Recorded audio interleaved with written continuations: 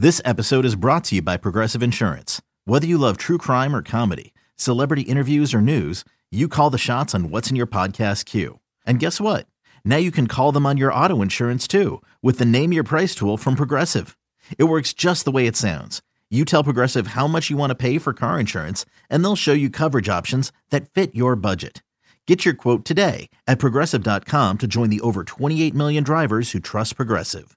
Progressive Casualty Insurance Company and Affiliates. Price and coverage match limited by state law.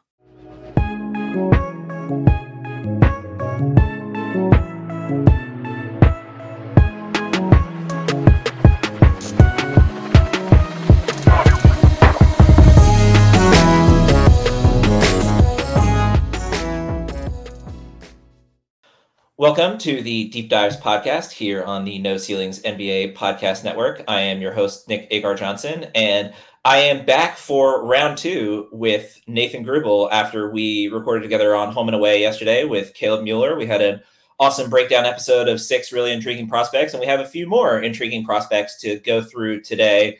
Notably, some of the highlights that we did not hit from your recent article on top risers in the 2023 draft class. So I've kind of already, thrown everything out there for you, but I'll go ahead and give you a chance to plug things. Nathan, how are you doing this fine afternoon?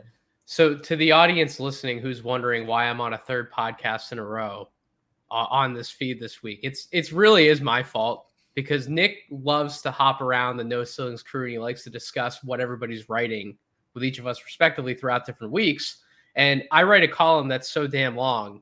It leaves Nick with no choice, but I guess I have to have him on for 2 episodes to actually cover what he's writing about. So it's my fault. I picked too many guys to write about, but nevertheless, I'm doing well, Nick. And thank you for having me on for part 2 to go over some of my top risers on my personal 2023 big board.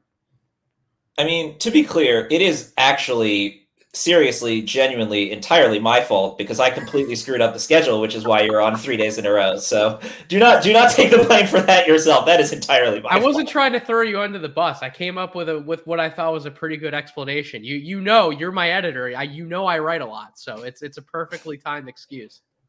I appreciate the cover, but I just went ahead and threw myself under that bus anyway. So I appreciate the cover, but apparently I don't need it when I just go ahead and do that to myself. So let's start off with the end of your article, actually, because you covered a prospect who was the first player I wrote about in a Sleeper Deep Dives article this season, and someone who has made me feel pretty vindicated, not going to lie, about some of the positive takes I had before the season.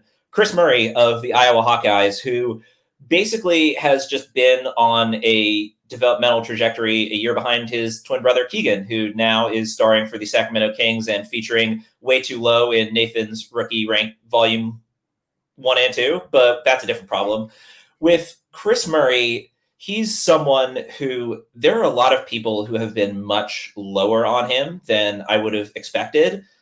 Coming into the year, I can understand people who, didn't really have that much belief in him, given that he was basically a role player on Iowa the year before. But we're at a point in the season where Kris Murray is averaging 20 and 10 and shooting really well from distance on a variety of different looks. He's not just a pure spot-up guy from deep. And yet, there are a lot of people who still doubt Kris Murray. And you had the opportunity to see Kris Murray in person. So I'm just going to let you take the floor here. What were your thoughts on Kris Murray when you got a chance to see him play live? I think those who are down on Kris might be down on him for the same reasons that they could have very well been down on Keegan. He's not a sexy, flashy player. He's just not. He gets the job done. He's substance more than flair. And that's the best possible way that I think any of us could probably describe his game, right? You mentioned it. He's putting up 21 and 10 on incredibly efficient shooting splits. But really his approach to the game, even though they're not the same player, it's very similar to Keegan. He's just going to be in the right spots. He's going to take the right shots. He's going to crash the glass on both ends. He's going to be somebody who you can count on to make shots when the ball finds him, which ironically, the ball finds him a lot. It was really funny. Corey and I were sitting there at the Rutgers game, and Corey just turns to me. He's like, the ball just keeps finding him on these rebounds. It's actually pretty amazing. But yeah, he's not going to hit you with any amazing off the dribble shots. He's not going to hit you with any of these flashy dunks. He's not like this vertical guy who's going to jam the ball when his head's like above the cylinder like that. That's not who he is.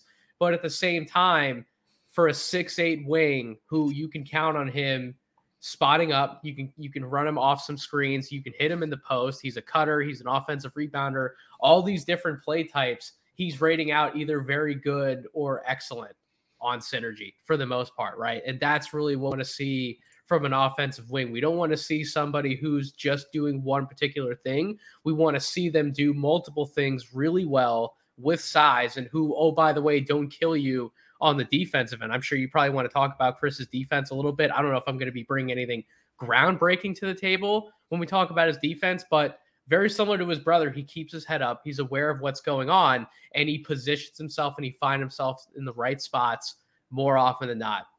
And that type of substance defines his game on both ends. We saw the exact same thing against Rutgers. It would, by the way, Rutgers is a really tough place to play. They're a team that always brings a good defense out on the floor. And you just saw Kris just go through the motions, get to his spots on offense, and then he is ready to make a decision with the ball as soon as he gets it. If it's going up with a shot, if it's a quick drive, if it's redirecting the ball, whatever the case may be, he's just going to make the right basketball play.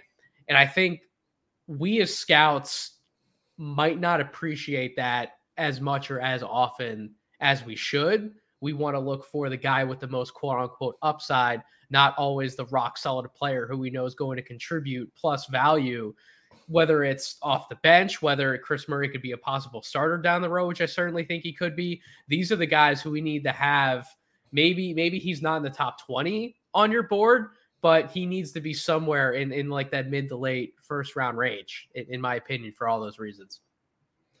Well, he is in the top 20 on my board, so I'll save you that particular conversation. I do definitely want to talk about his defense, but I want to circle back to his offense briefly. And, first of all, I want to say up top, Kris Murray and Keegan Murray are not the same player. Seems like a rather obvious thing to have to say, but I do want to say that before I say what I'm going to say next, which is a huge part of the reason why Keegan Murray went fourth last year and was considered, top 5 by most people, top 10 by basically every draft evaluator that I saw in the public space anyway. Keegan was a top 10 guy, maybe top 5 guy, certainly top 5 guy for me. Kris is someone who, even the people who are higher on him have him, fringe of the lottery, middle of the first round. And a large part of the conversation that I hear about why Keegan Murray was rated so much more highly than Kris Murray is, well, Keegan has this, potential to be more of an on-the-ball creator. And okay, that's valid. I completely and totally accept that. Keegan Murray, so far this season for the Sacramento Kings, is breaking records as a three-point shooter, averaging more three-point attempts per game and hitting 40% of them. Like, he has 5.5 attempts per game and 40% from three. No other rookie has done that ever. And, when I made the joke about, you knocking Keegan too far down the rookie rank ladder, but, the main reason for that is he's not really doing much with the ball in his hands. He's not really, creating. He's less than an assist per game. Basically, just as soon as the ball touches his hands, he's shooting it. Okay, sure, all of that. Why would Kris Murray be a second-round pick if we've seen him take almost the exact same developmental trajectory as his brother, just a year behind? When Keegan was a freshman role player at Iowa, Kris was riding the bench. When Keegan was the star for Iowa last year, Kris Murray was playing a role that was almost identical to the role that Keegan played his first season in Iowa. I mean, just based on the very basics of Kris Murray is a three-point shooter at volume like Keegan Murray, who's also very efficient from two-point range like Keegan Murray. Kris Murray shooting 62% on two-pointers this season. If the main knock against Kris Murray is we don't believe he has this on-ball upside that Keegan does, and Keegan is producing the way he is as a rookie without any of that on-ball creation stuff, why would Kris Murray not be a first-round pick? I get that the ceiling is lower. I get that he's a year older. I get all of that, but if you buy into the shooting anywhere near to the degree that you did with Keegan, which I do, if you buy into the defense anywhere near to the degree which you did with Keegan, and Keegan started the year rough defensively, has gotten much better. Kris, I actually buy into more defensively than I did Keegan last year because he's a really great defensive playmaker. I just don't understand what is so drastically different about their profiles that Keegan is a clear top 10 guy and Kris Murray is not in the first round for some people. Like, again, I get that there's a difference. I get that they're different players, but I think the gap is a whole lot larger than it should be.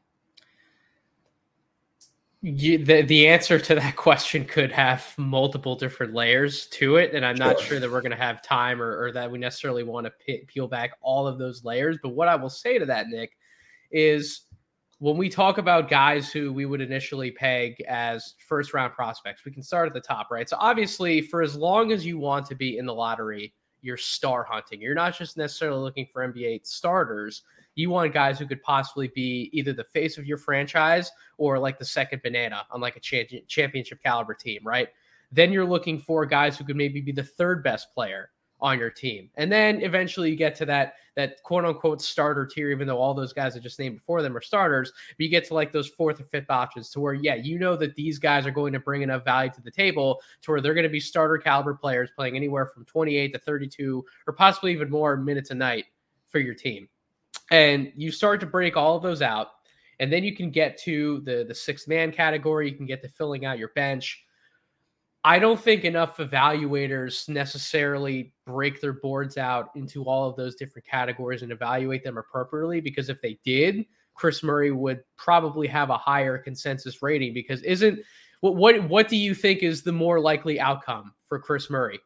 That he's an NBA starter, or that he's like the ninth or 10th best player on a good NBA team? Because I would argue it's certainly closer to the former than it is the latter. And if that's the case, to your point, a guy who's showing us that he can be this productive at this volume, why are we not trusting the sample size that's right in front of our faces and ranking him on our boards appropriately? Isn't the whole point of drafting to draft as many starter caliber players as possible versus purely just taking the upside swings? There are plenty of other upside swings. You and I could sit here with our big boards in front of us. We could go down like a whole list of players that probably have more interesting outcomes than what Kris Murray is going to have. I don't think Kris Murray has the same upside to Keegan. That was a point that you just made earlier. I actually would agree with that.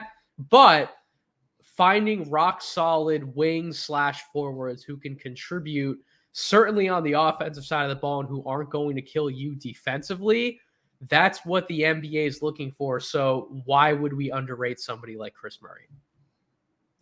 So let's talk about his defense quickly before we move on, because we've talked a lot about Kris Murray, but I like to talk a lot about Kris Murray. It's interesting because, this is something that I've talked about on this podcast numerous times, but there gets to be a certain point late in the first round when the teams drafting are basically playoff teams that need one or two more players in their rotations, right? When you're talking about the bust rate of picks 20 through 25 in the NBA draft, and I have Kris Murray slightly higher than that, but let's just talk about this range as indicative, right? When you're talking about 20 to 25, 20 through 30, basically the first round, there are trades, obviously, but for the most part, those are really good playoff teams that need maybe one or two more pieces. And, yeah, sure, maybe, teams in the earlier portion of that range are looking more for superstar upside swings because they need that one player to push them over the hump to be championship contenders. But I mean, how many NBA teams would be able to use Kris Murray, at least at some place in their rotation, at least like as an eighth man?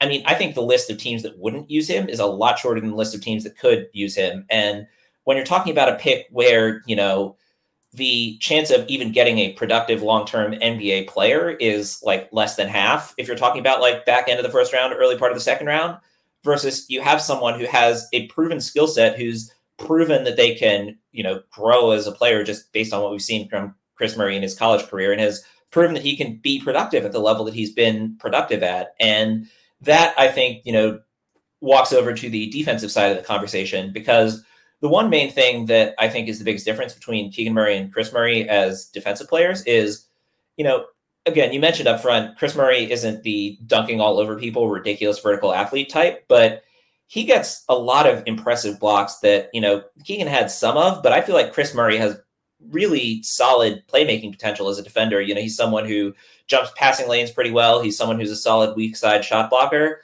I don't know. I mean, I was iffy on Keegan's defense earlier in the year because his defense was iffy earlier in the year, but all rookies struggled defensively in the NBA, and Keegan's already gotten much better. But I mean, I just believe in Kris Murray's defensive playmaking potential. Am I crazy there?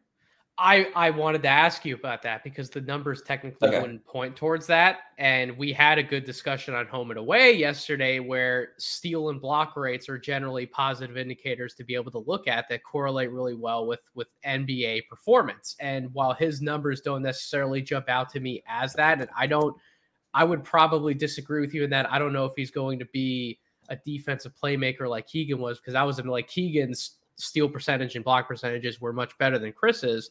However, I do think he's another one of these guys who understands where he needs to be. He plays angles, he positions himself, and he walls guys out and he contests shots, I think is the biggest thing. Maybe he's not always getting a hand on the ball, but generally more often than not, he's where he's supposed to be. That would certainly rate out by my eye test and seeing him up close and watching him on the tape.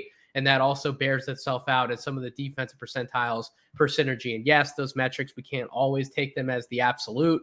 There are no incredibly amazing defensive metrics to really go off of as like catch-alls, but they do match up with what I see by my eye test. And just because somebody isn't getting a hand on the ball or making a defensive play, as I said yesterday, Nick, are they contributing to essentially ending possessions or starting new ones? Are they able to do something like that? The answer to that question would be yes for Kris Murray. And that's why I'm not going to buy into him as some amazing defender, but I do think he can definitely be slightly below average to around average in the NBA. And if he's making shots, regardless of whether he's doing it off the dribble or catch and shoot, if he's getting cuts, offensive rebounds, whatever the case may be, if he's finding a way to score for multiple levels at an efficient rate while not tanking your defense, at his size, with his length, that's a potentially starting caliber player. And if not, somebody who you definitely want to be bringing off your bench. So that would be my answer about Kris Murray.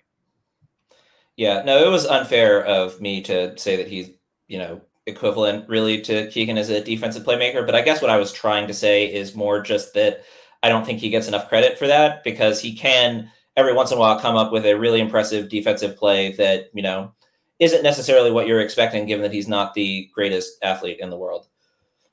But someone else who was on your list of risers and fallers, Taylor Hendricks of UCF, who's someone who, it's funny, he had a similar sort of deal to Keegan Murray last year when he wasn't really on radars. Then he had a hot first few games. Everybody's like, wow, this Taylor Hendricks guy can really play. And then there's a difference between sometimes guys have hot starts and then they're Kendall Brown and they fall off fast. And sometimes they have hot starts and it sustains. And it seems so far for Taylor Hendricks that he's more in the latter category than the former.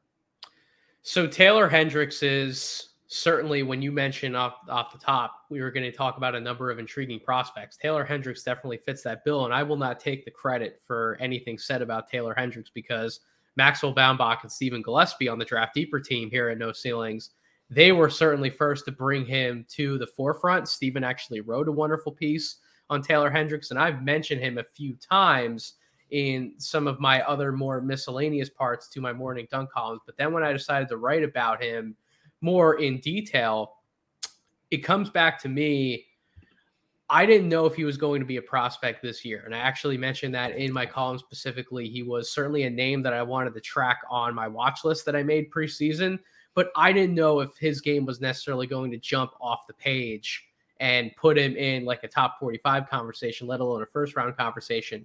But you look at the numbers, Nick, since you do like to look at some of that stats. That's why you have your podcast name is Deep Dives. He's 15 points per game, 7 rebounds, but it's 47% from the field, 39% from three, and then the icing on the cake, 81.6% from the free throw line.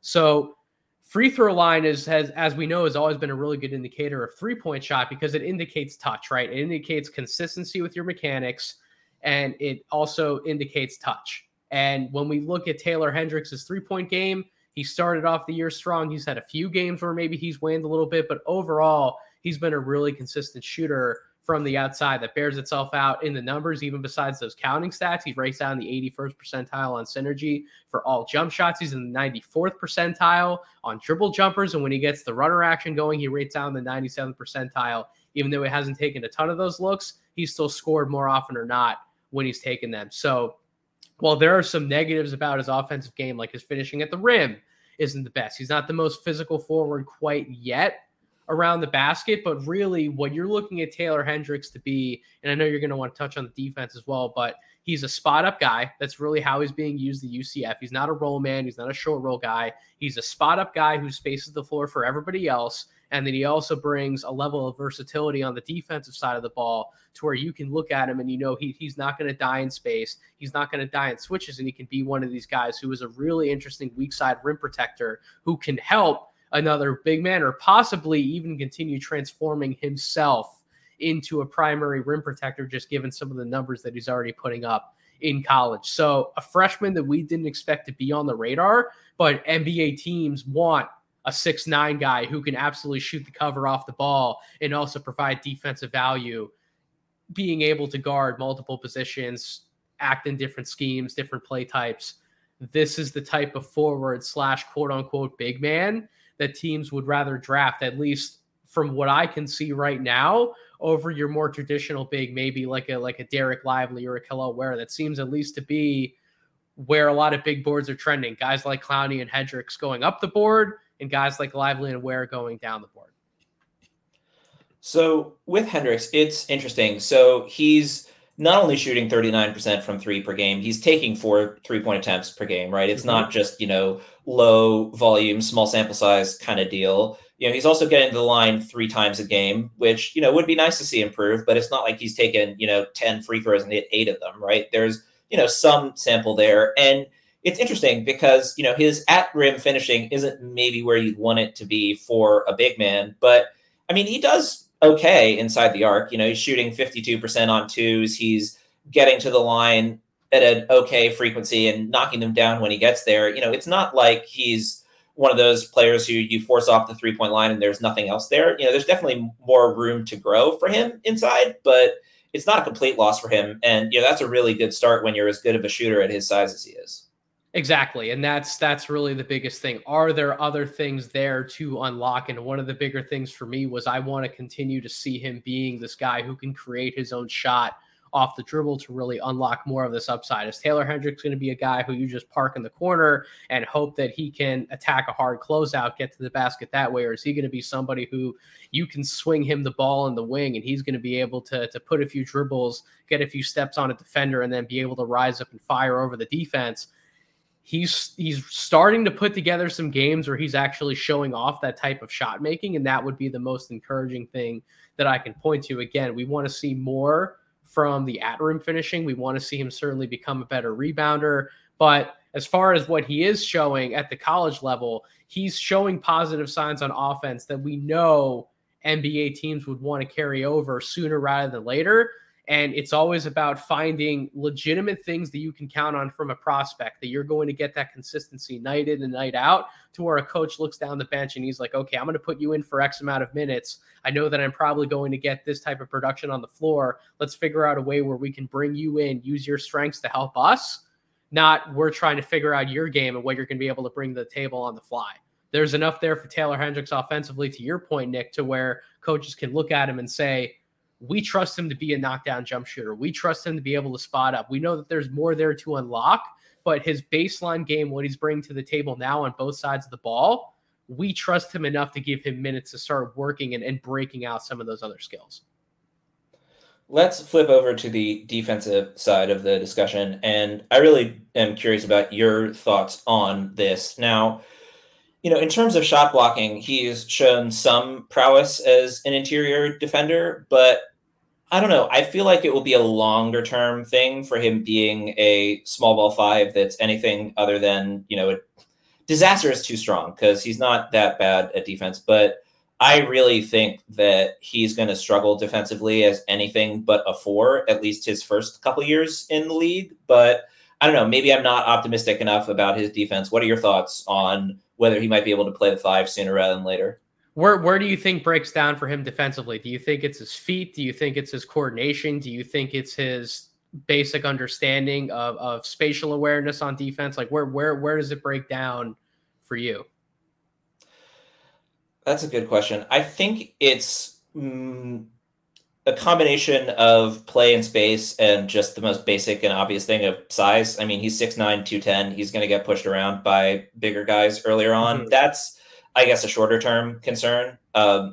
Longer term, I don't know. I feel like longer term is someone who I'm happy to have as like a weak side deterrent, but maybe not as the primary guy down low. I feel like he could do a little bit better at recognition of where he's supposed to be as a center. Whereas I feel like, I feel like he plays defensively more like someone who thinks of himself as a 4 rather than a 5. And, the size thing is something he can mitigate in the longer term, but the awareness rotating down low is something where, maybe he picks it up, but I would feel more confident in him as a 4 defensively.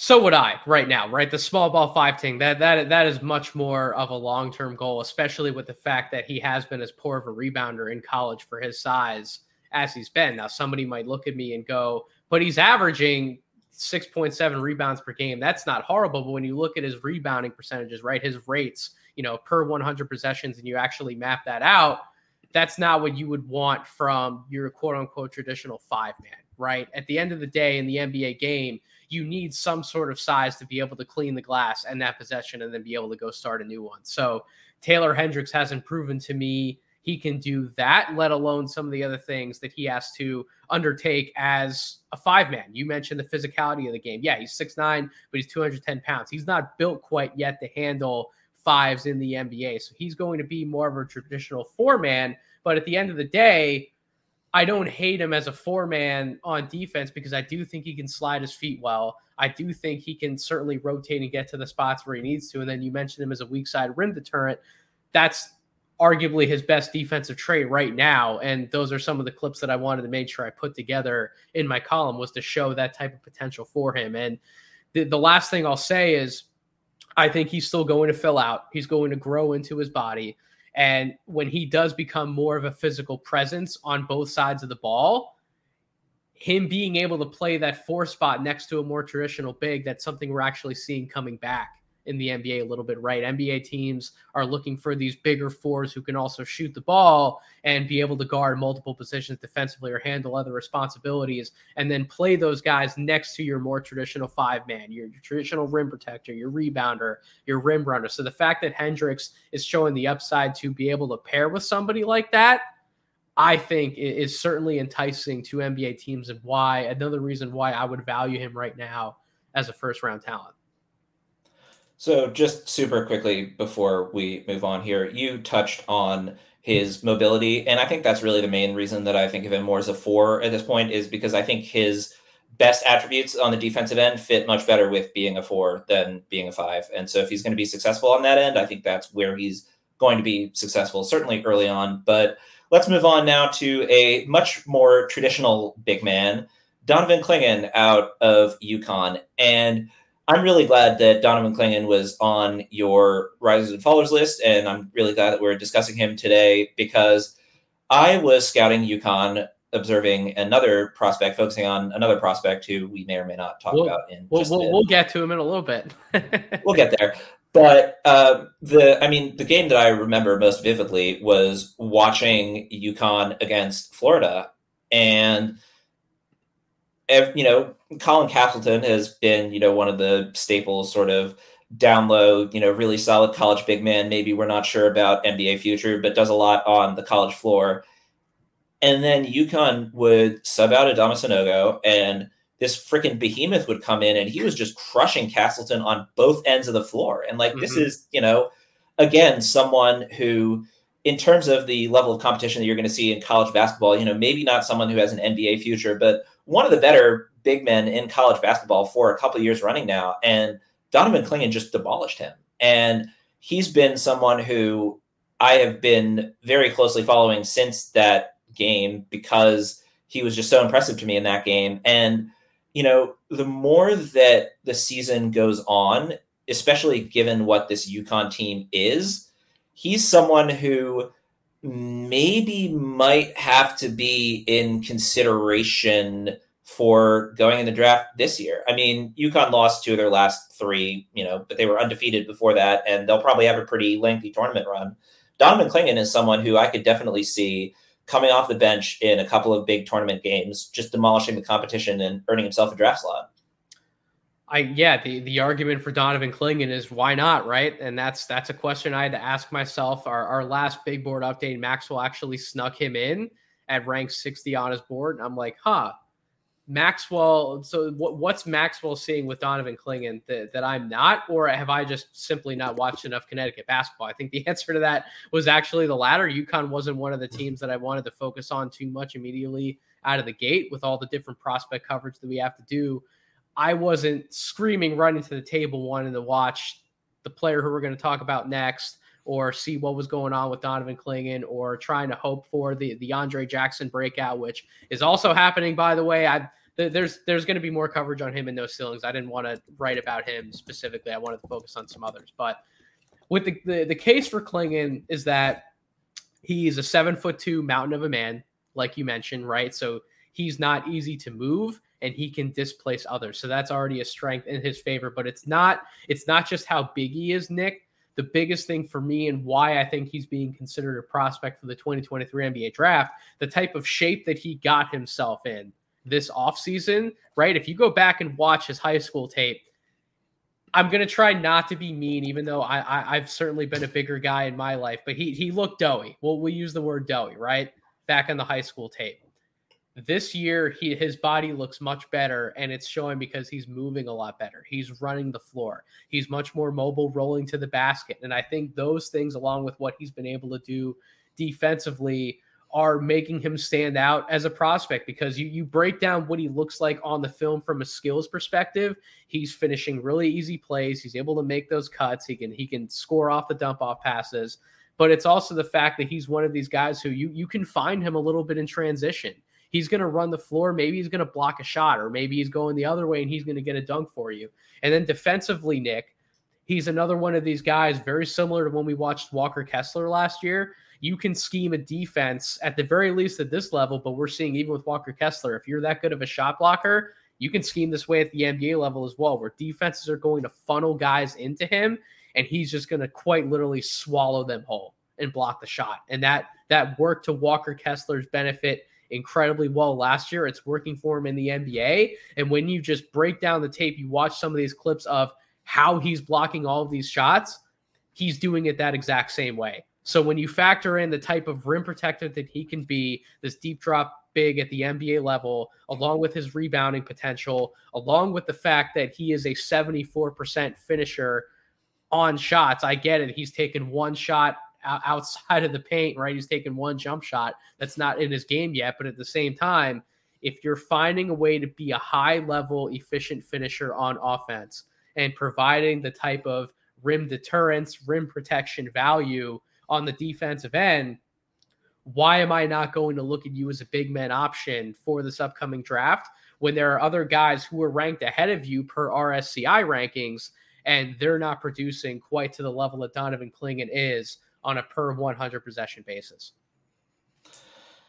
Yeah, I mean, I'm really glad that you pointed out the movement stuff with him. I think doughy is a reasonable word for the high school film, but he is like legitimately quick for a 7'2" guy at this point. And, it's sort of the thing where, he's not the Victor Wembanyama, Kristaps Porzingis, like Ralph Sampson going all the way back, like, 7'3" super skinny guys who move really well, but weigh like 4 pounds. I mean, this is a built mountain of a man who runs like a lot of 6'10" centers. And that, I think is just a huge part of why he's able to be as effective as he is on both ends of the floor. I mean, some of the rate numbers for him are absolutely ridiculous. And granted, assuming that he's going to put up similar production in 28 minutes a game to what he's doing in 14 minutes a game is, that's asking a bit too much for any prospect, really. The odds of basically anyone having that dramatic of a role increase while maintaining the same rate numbers is very slim. But when we're talking about the rate numbers for Clingan, I mean, almost a 15% block percentage, like 32.5% defensive rebound percentage, 25% total rebound percentage. He's just destroying people. And a 14.8 box plus minus as a freshman big. Like that's that's the other part of it too, right? We've talked about it, no ceilings. Big men take more time to develop because the threshold for bigs now in today's NBA, just the amount of things that they have to be responsible for on both sides of the ball, it just takes time to grow. First of all, to be able to match the speed and pace of the NBA game, and then to actually learn how to fit into all these different roles that you have to at that level. It's not like we're saying if Donovan Clingan's drafted this year that he's going to come in and be this really incredible, awesome big man next year right away in the NBA, right? I certainly wouldn't expect that, but it's the fact that you can point to some of these statistical indicators that you already have been: a 38.9 PER, 70.4 true shooting percentage. You talked about the rebounding percentages, the block rates. It shows that he's capable of stepping into a more intensified role. And I think as he continues to grow in his game, he's only scratching the surface that he can be, Nick. He's only an average guy on post-ups. We don't really see him pass the ball. I mentioned he's only taken one jump shot on the year. Think about all these different ways that you can break out his game offensively and things that he can keep adding over the years, right? He plays like a guy who's been exclusively a garbage guy, easy play finisher wherever he's been. That's the type of player that he looks like. Now, when he is able to get some touches in the post, put it together, there are some possessions where he shows off some decent footwork. And I'm like, why don't you do this more often? So there are a number of different ways to keep growing his game while also knowing the player that he is now.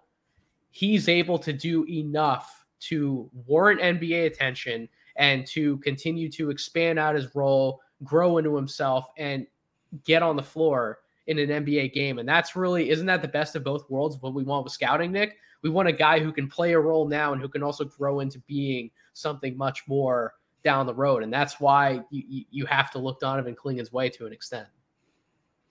Just super quickly before we move on, you mentioned the 14.8 box plus minus, which is absurd, but it's also that it's an 8 offensive box plus minus and a 6.8 defensive box plus minus, right? It's not just this is a preternaturally gifted scoring post-up guy like a Zach Edey. This is not, some ludicrous defensive prospect like a Chet Holmgren. This is someone who's producing at a ridiculous rate on both ends of the floor and is doing so in a way that it's pretty easy to project him doing at an NBA level. If he doesn't get any better than he is right now, I mean, he's, a super productive third or fourth big, right? And if we're talking end of the second round or, even earlier in the second round, that's a pretty good risk to take, especially given, that he's done it in such a limited sample size. Oh, Nick, I think there is a question to ask that I don't know if it's a hot take at this point, but it's something I've said to a few people. Are we not living in a world where I could see Donovan Clingan going ahead of some of those other top big men that we mentioned? Is that not possible? Because I think it is. I think if the right team falls in love with Donovan Clingan and the production continues to not be there for a Derek Lively, I could see a world in which Clingan goes ahead of Lively. I could. I understand like the fascinating, the excitement factor isn't necessarily there with Clingan as it could be with a guy like Lively, right? Like, first of all, you got to throw Lively's season out the window for Duke. He's not being utilized properly. He's not physically ready to play the position at an incredibly high level. Even when he gets drafted and goes to the NBA, it's going to take a few years at least before we see what Lively's going to be more capable of. And in Kello Ware's case, his case is also pretty similar. I think I've seen a little bit more defensively from Ware than I have from Lively, and he has that outside three-point touch. But outside of those few positive indicators, there's plenty that still has to come along for Kello Ware as well, right? Like, what are those two doing in the NBA tomorrow that gives a coach confidence to be like, all right, I'm going to throw you out there for 8 minutes, and I'm going to hope what happens. What are we really pointing to? With Donovan Clingan, I'm going to throw you out there for 6 to 8 minutes. I know that you're probably going to deter or contest or even block shots around the basket. And I know that if we get you the ball in a place where you can catch it and throw it down, you're going to be able to do so because you're a 7'2" mountain man who is an incredibly high level finisher. So I just point to those things. And I get that Clingan might not have the same upside as somebody like a Lively or Ware if everything shakes out perfectly, but it seems like a much safer bet just at this moment in time on January 10th, 2023, to possibly be looking the direction of a Donovan Clingan, which is why I have him at 50 I'm not sure he's done rising up my board. I don't think he's done rising on my board either, but let's talk about someone who also has dramatically risen up my board since the start of the season, and someone who both of us now have written about over at NoCeilingsNBA.com, Jordan Hawkins of UConn, who is, spoiler alert, the player that I mentioned earlier when I was talking about scouting UConn for someone other than Donovan Clingan and seeing, hey, this Donovan Clingan guy is pretty good. But with Jordan Hawkins, really, for me, I mean, the thing that surprised me most was the defensive impact. I was incredibly impressed with his off-ball defense. I continue to be incredibly impressed with his off-ball defense, but I think really the driving factor in whether or not he gets drafted is this is one of the best high-volume three-point shooters we have in college basketball, and he struggled from three-point range a bit last year, which I think is a huge part of why he was not on the radar really heading into the season, other than like a few strong games down the stretch for UConn last year. His poor three-point shooting kind of bombed that for him, but this year he's just under 40% from three-point range on 7.5 attempts per game. And I mean, he's getting them in basically every way you want. He's getting them coming off screens. He's getting them as a catch and shoot guy from the college line out to well beyond even the NBA line. He doesn't really do all that much off the dribble, but he does take some off the dribble threes. And I think his step back in particular looks pretty solid. I mean, it's difficult for me because I feel like I want to have him higher than I do. The rest of the offensive game outside of the three-point shooting is up and down. Let's just say that. But I am fully confident in his ability to come in and just be a three-point floor spacer right away. And he's, again, someone who he's taking a really high volume of threes, and they're not the easiest threes in the game, and he's still hitting 40% of them. I really do believe in him as someone who's going to be a very valuable floor spacer at the NBA level for a very long time. But I've rambled on enough about Hawkins. What are your thoughts on him from what you've seen from the tape and what you've seen in person? I mean, you've hit on a lot of what I could have possibly talked about with Jordan Hawkins, Nick, but he was a guy who he was in like the top 80 of my big board. He wasn't necessarily even on my top 60 radar. And it's not because I really dislike him that strongly as a prospect, but it's because I know the type of player he is. I don't want to look the way of a shooting specialist with an incredibly high pick if you are a guard and you're exclusively a shooting specialist and you aren't bringing them the other things to the table, defense notwithstanding. I'm really talking about the offensive end right now, Nick. Mm-hmm.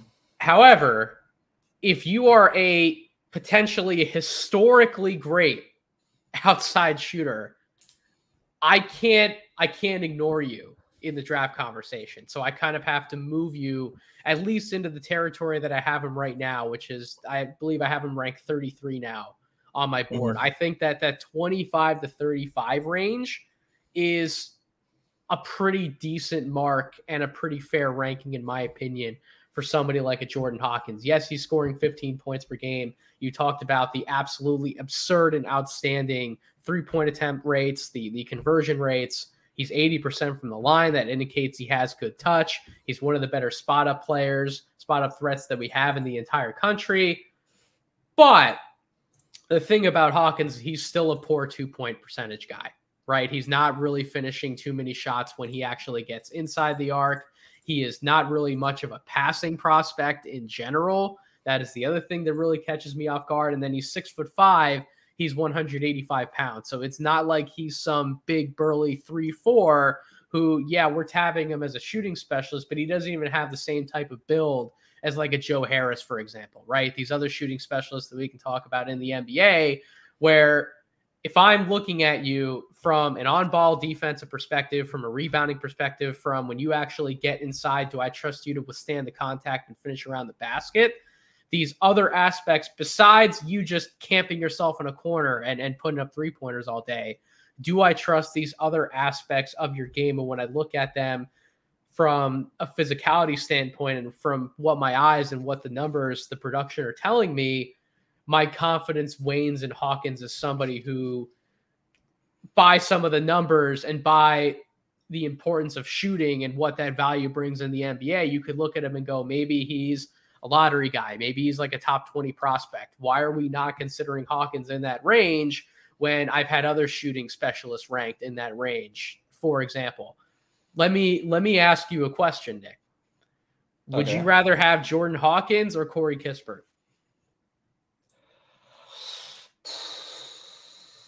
Because Corey Kispert was somebody who I had a top 20 ranking on.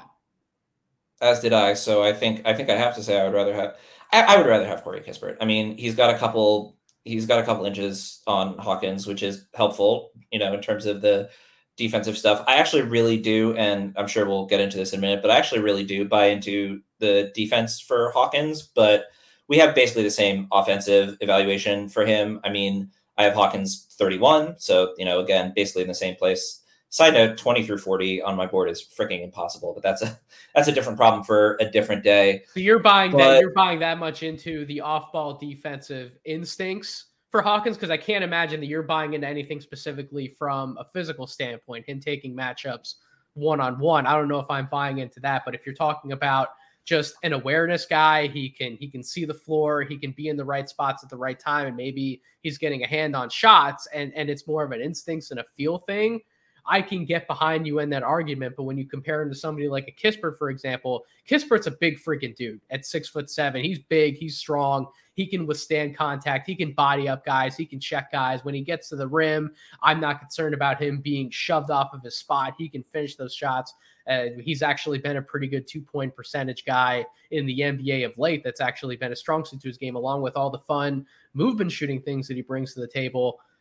Hawkins has a case as potentially a better overall pure shooter than Kispert, but when it comes to those other factors, being able to withstand certain aspects of the NBA game, I'm taking somebody like a Kispert or a bigger body at the end of the day than I am somebody like Hawkins.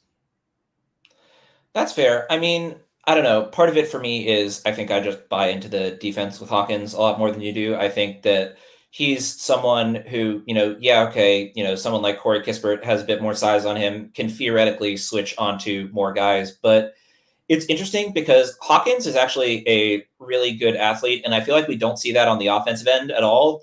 Functional athleticism is a term that gets thrown around a lot. I feel like on the offensive end, other than like that one crazy dunk that Hawkins had, he doesn't really use his athleticism that much. But sure. I feel like on the defensive end, he moves his feet a lot better than Kispert does. I trust him a lot more to stick on guys on the perimeter. And I think that he is someone who, especially given that he's going to be earning his way into a rotation on the basis of his 3-point shooting, I think it's really more just, can he do enough on the defensive end? And not only do I think he can do enough on the defensive end, but I think that he can be an above average wing guard defender sooner rather than later at the NBA level. Really? And you project Hawkins to be a starter in the NBA? No, I project him to be like a seventh man who gets up a ton of 3-point shots and doesn't really become a starter because he can't do enough once he's forced off the 3-point line because he doesn't pass well enough. He doesn't score around the basket well enough. But I think that because that's where I have defense. That's how I would project him out. Okay, yeah, I think there's a chance that he eventually becomes like, if he's in the right situation, he could be the 5th starter on a team who basically just spaces the floor on offense and covers the toughest assignment on defense. I could see a world where that happens, but really my projection is more just I think that he's an elite shooter and I don't know. I almost want to say that he's an elite off-ball defender. I don't think he's that good. I think he's a really, really good off-ball defender. And I think the combination of the two of those will earn him a place in a rotation somewhere. Is it more than a rotation role? I think that's unlikely, but possible. Oh, he's gonna earn a spot. Like don't take me necessarily arguing against him a little bit.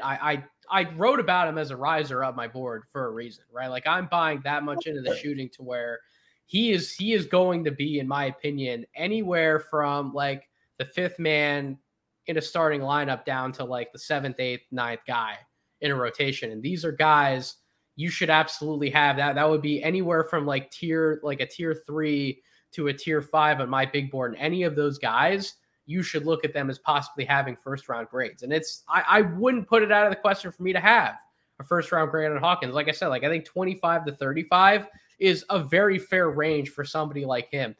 I guess I'm just not buying that the full package is going to come together for him in the NBA to produce like top 20 type of value. For example, there are just other guys I would rather take that type of bet on, but nevertheless, for him to rise up the board as much as he has speaks to how consistent he's been for one of the best teams in the country. And kudos to him for adding value to a great team in college basketball, not just being part of the puzzle or one complementary piece of the puzzle or possibly even detracting value. The fact that he is adding in that situation, that speaks to the type of player he's been and the type of prospect he could possibly be as he looks to move on to the NBA. Yeah, I completely agree with you. I think there are much better shots that you can take in the top 20. That being said, if the Miami Heat take him 19th in the upcoming NBA draft, I'm going to be terrified.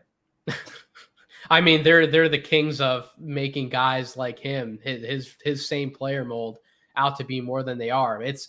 What are you implying here about the Kings, huh? What are you trying to say here?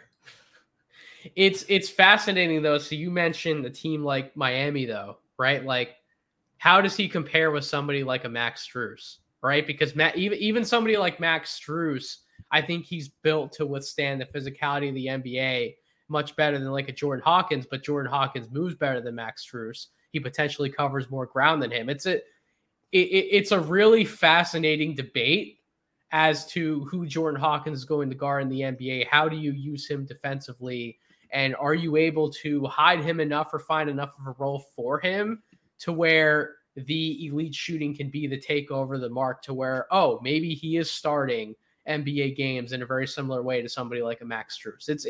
It's fascinating, and I haven't fully wrapped my mind yet around where I want to land on his evaluation in a final sense. I think the question for me is less how does he earn minutes away from Max Strus and more can he earn minutes away from Gabe Vincent and Duncan Robinson? And I think the answer there is a clear yes. And I don't mean that as a slight on genuinely, I don't mean that as a slight on either Vincent or on Sure. Robinson. I just think that with those two guys, Miami's basically like, okay, Duncan Robinson shooting, Gabe Vincent defense. And with Hawkins, I think you get much closer to balance between the two of those. I think that if Miami had him in their rotation this year instead of those two guys, that their three-point shooting certainly would be a lot better than it has this season. They're putting up a lot of attempts, but they're like 25th in percentage. I think that if Jordan Hawkins was taking, 10 minutes from Duncan Robinson and 10 minutes from Gabe Vincent, that he would be a real plus to that team. You've made me want to go back and watch more Hawkins still, though, because you're talking about him athletically. Maybe that is a bigger piece of the puzzle than I want to give credit for, because meeting a certain athletic baseline or a threshold is the number one thing to getting to the NBA, right? There is just, unless you're big enough to where like you're 6'8", 6'9", you're strong enough to where like some of the speed stuff, some of the movement stuff, it doesn't always affect you in the same way as some of these other smaller guys. But there are just certain bars that you have to meet. Then you have to meet the skill requisites. And then obviously you have to be the type of person who's willing to withstand the hardships, the grind that is the NBA. You have to have the work ethic, the baseline for athleticism, and then the skills to be able to find a role or find a home in the NBA. And maybe that one part, that one piece of the puzzle, maybe I'm underselling that a little bit to where if that's something that can make up for some of these other things that I don't see with his body, if he is that quick, if he does move his feet that well, if he can possibly be a little shifty with it, maybe I do need to think about moving him up a little bit and starting to see what some others are seeing with his game. It's definitely flashes with his athleticism more than anything else. Like, he, for the most part, I said functional athleticism. I feel like he doesn't take full advantage of how good his leaping ability is. But I think if you're going to go back and watch tape to see that, I think he shows his athleticism on the defensive end a lot more than the offensive end, which is interesting because I feel like it's usually the reverse for a lot of players. No, I agree 100%. He's just going to be a fascinating guy to keep watch of for the rest of the year. All right. Anything else you want to talk about here before we wrap things up? No, I think between these two podcasts now, Home and Away and now Deep Dives, I think we hit on the entirety of my top risers portion of my column. So certainly if you enjoyed any of this discussion or you want to read my column on NoCeilingsNBA.com, make sure you're subscribed. I will have part 2 coming out next week, which will be who are some of the guys who have fallen down my big board, and why have they taken that big of a fall? I'm not just talking about somebody who moved like 2 or 3 spots down my board. I'm talking about at least 8 spots or possibly even double digits. So what's going on with some of these other prospects? All right. Well, thank you to Nathan for doing all the plugs for me, so I don't have to.